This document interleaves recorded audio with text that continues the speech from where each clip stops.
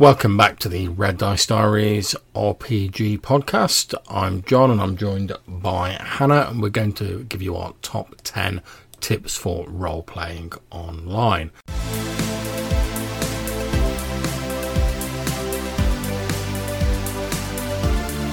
We know that in the current situation, a lot of people can't actually meet up in person to game.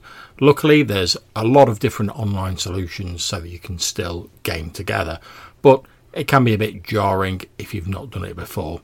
So here are some of our top 10 tips for role-playing online. Obviously, everything that's going on, lots of people have been asking John for how do you role-play online. Quite a lot of people have just been saying to you, oh, is it possible? You're like, yeah. John's done this loads and loads and loads. I've literally run one game online for the last 2 years. I've been doing the most low-tech version of this. John's got fairly into it and understands a few more bits of it. So hopefully we'll be able to help people get into it and people will keep gaming. Indeed, and I think you make a very good point there, and I think that takes us on to our first point. Most importantly of all, be patient with yourself. Like everything in life, gaming online's got upsides and it's got downsides. Don't expect to be instantly putting out that critical role level stuff. You're just going to disappoint yourself, and it's really not necessary. And this in turn leads us on to point number 2. Which is to focus on what's important, which is having a good time. You're getting together with your mates online. You're not there so that you can argue about technical issues and complain about somebody's audio. Yeah, you're absolutely right. You're trying to do this so you can all keep gaming through some challenging circumstances and just to have fun together. So just focus on that, and you really can't go far wrong. Keep that forefront of your mind. So point 3, expect the odd technical problem. They will happen, but don't feel like you as the GM have to be like the ultimate technical whiz. So everyone's got different hardware, and the internet's under quite a lot of strain at the minute because everyone's trying to get online and do various things. You're going to have the odd issue. People's connection dropping out, people having video or sound issues. Just try and be a bit patient and try not to let these get in the way of the fun. I would advise you either pause the game briefly while you resolve these issues, or just continue and then try and bring the person experiencing the issues back up to speed once their connection stabilises. And you made a good point as well. I love where you were saying that the GM doesn't have to be the sort of technical whiz. If one of your players is having technical problems, you can work that into the game sometimes. And the way I've been dealing with it recently is, the player who's the AI often gets technical issues. If that starts happening, the player who's the engineer, who happens to be quite good with technology, hops onto Facebook and helps her fix that. The AI's broken down, the engineer's fixing the computer. It all fits in with the game, and unless something dramatic was happening with their characters at that time, everything just continues as you'd expect it to. They can come back into the scene just as if you'd had to answer a phone call in the middle of a normal game. You'd leave the room, you'd come back in a little bit, your character wasn't in that scene, so it can continue without you. At the same time though, if something's going on and you need that player there, you can just sit and wait, make a few jokes with the other players, and again, let the person that understands the technology sort it out rather than worrying about that as the GM when you've also got your own game to worry about and all the little changes to your story that you have to make for any RPG. Very true, very true. And as Hannah's saying, given that everyone has different skill bases and different levels of familiarity with technology, if you've got a person who's a technical whiz in your group, let them do their technical wizardry. Use that resource you've got there as long as they don't mind doing that, and don't stress yourself out about it when you've got other things you need to be working on.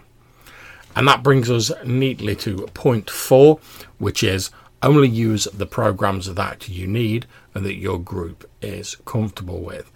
There's lots of different video conferencing solutions out there and virtual tabletops and stuff like that, but really all you need really is a way to talk to your group.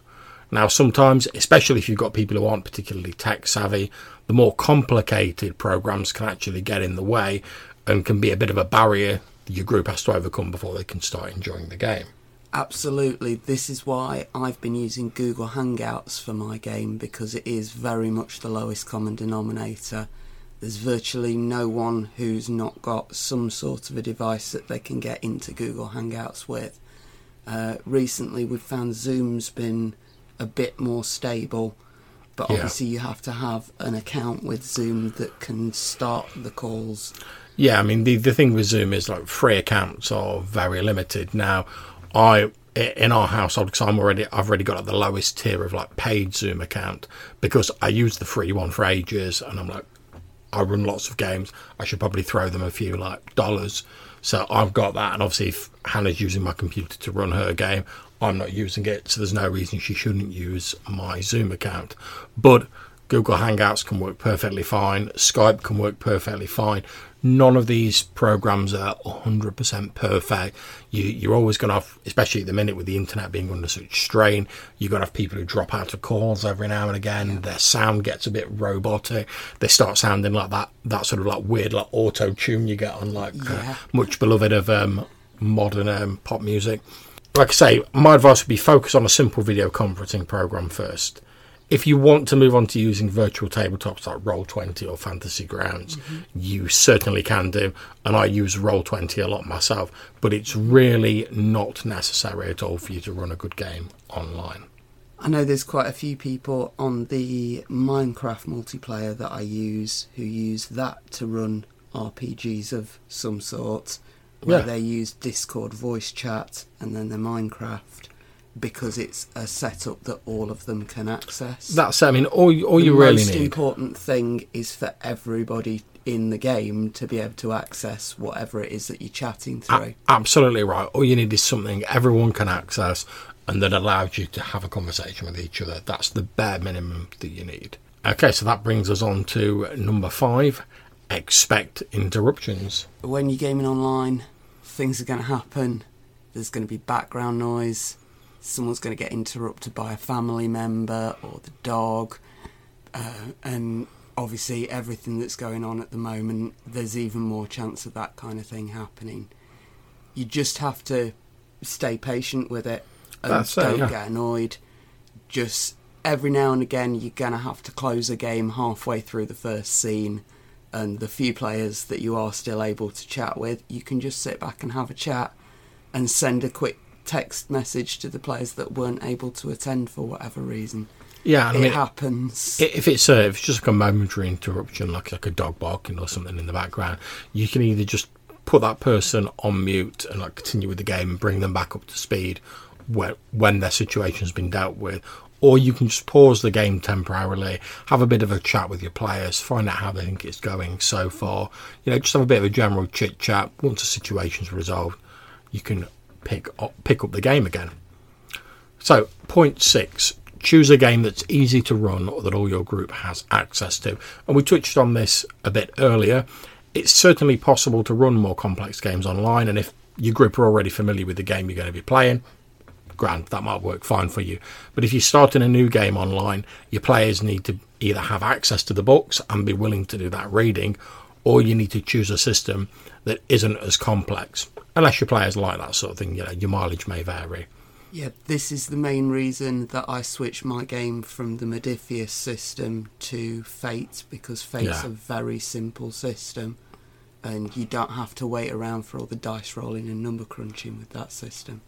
Yeah, and I mean, my thinking here is that obviously, as we've said, you're going to have technical problems. The pace online is a bit slower anyway, and there's going to be other factors that are already sort of like chipping into your actual gaming time.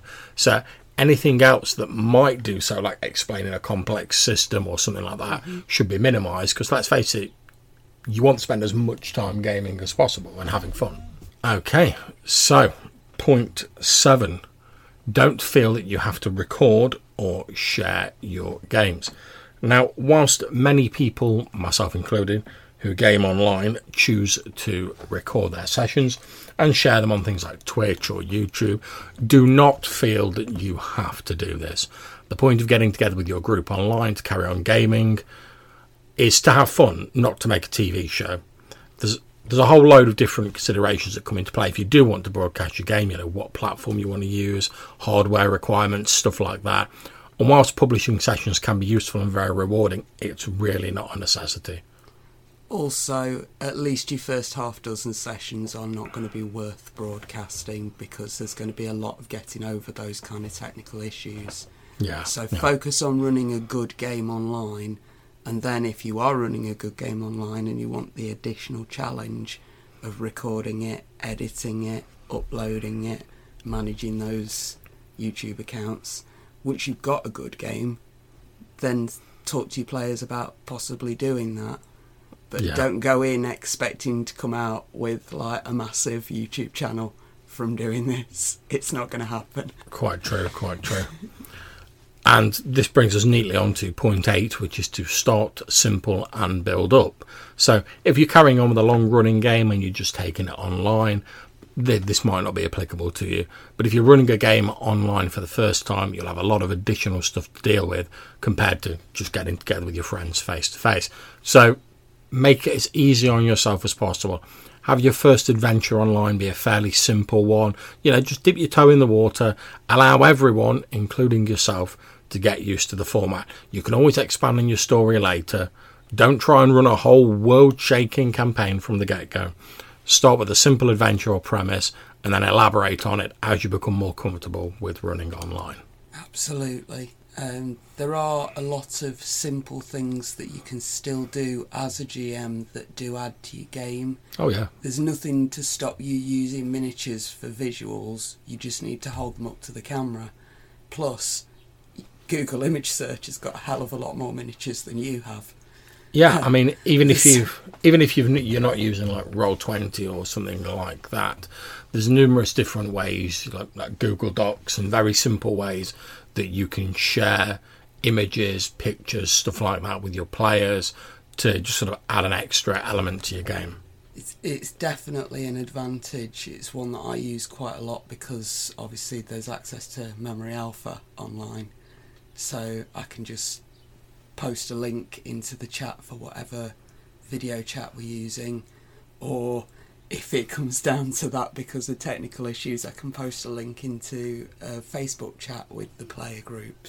Yeah, exactly. Add things.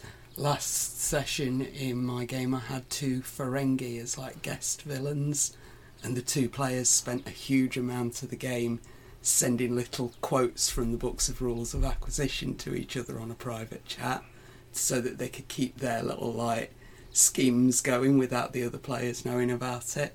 That's quite a good use of doing an online game. Indeed. Okay, so point 9. Schedule a bathroom break and try and stick to your scheduled start and end times. Now, if you're running a longer session, I generally run for about 4 hours online, then let the players know there's going to be a break in the middle of the session for people to refresh their drinks, go to the bathroom, etc. Especially important at the moment. People are going to need to go and check on family members, let the dog out, all that kind of stuff. But even without this situation, it still helps keep a rhythm to your game, and it means that if you know that there's going to be a break in about half an hour, you'll hold on to do whatever that little thing is that you've suddenly remembered you need to do. Whereas if the players aren't expecting a break and they suddenly remember something they need to do, they're going to just get up and go and do it. Yeah. And one other thing about these breaks is you'll inevitably find yourself in a point of time when like there's you and like a couple of the players and you're waiting for someone else to come back to the table. Use this time to just have a bit of a chat with your players, check how they're doing in their everyday life if you don't see them regularly, which is a struggle at the minute. Also you can check how they think the game's going, whether they're having any issues, stuff like that. So even this time when you're waiting, it's not like you're actually wasting it. You can catch up and you can have those bits of conversation that you don't want to impinge on your actual game. Yep. And finally, number 10. Be honest about any issues that you, as the GM, are having. If you're just starting gaming online, there'll be odd times when you will need to check something or pause the game to look something up in a book or sort out an issue. just be honest with your players and tell them that there's going to be a short pause where you look something up or you consider something. Most players are there to have fun, and they'll be understanding if the GM needs to take a moment. We're all gamers. We all know what's going on. If your players know that it's the first time you're running a game online, they're going to be very forgiving. If it's the first time they've played a game online, you're going to need to be forgiving with them. Yeah, definitely. And everybody looks after each other, and we all get to have a fun game online instead of panicking about what's going on outside. That's it, exactly. I mean, at the end of the day, you're getting together with your friends to have fun and to as a way of sort of like continuing sort of as normally as you can with everything that's going on at the minute. So there are our top 10 tips for gaming online. We hope that you'll find them useful, that you all stay safe, and that you continue gaming and having fun with your friends and all of these wonderful RPGs and entertainments that are available. We hope you've enjoyed that episode. If you want to get in touch with us, you can drop us an email. The address is rddrpgpodcast@gmail.com. Or if you want to leave us a voicemail message, you can head over to our page on speakpipe.com, and that will allow you to leave a 90-second voicemail, and you might even be featured in a future show. There's a link to this included in the show notes, as well as a link to our website and other places where you can contact us. We hope you enjoyed the show, and we'll see you soon.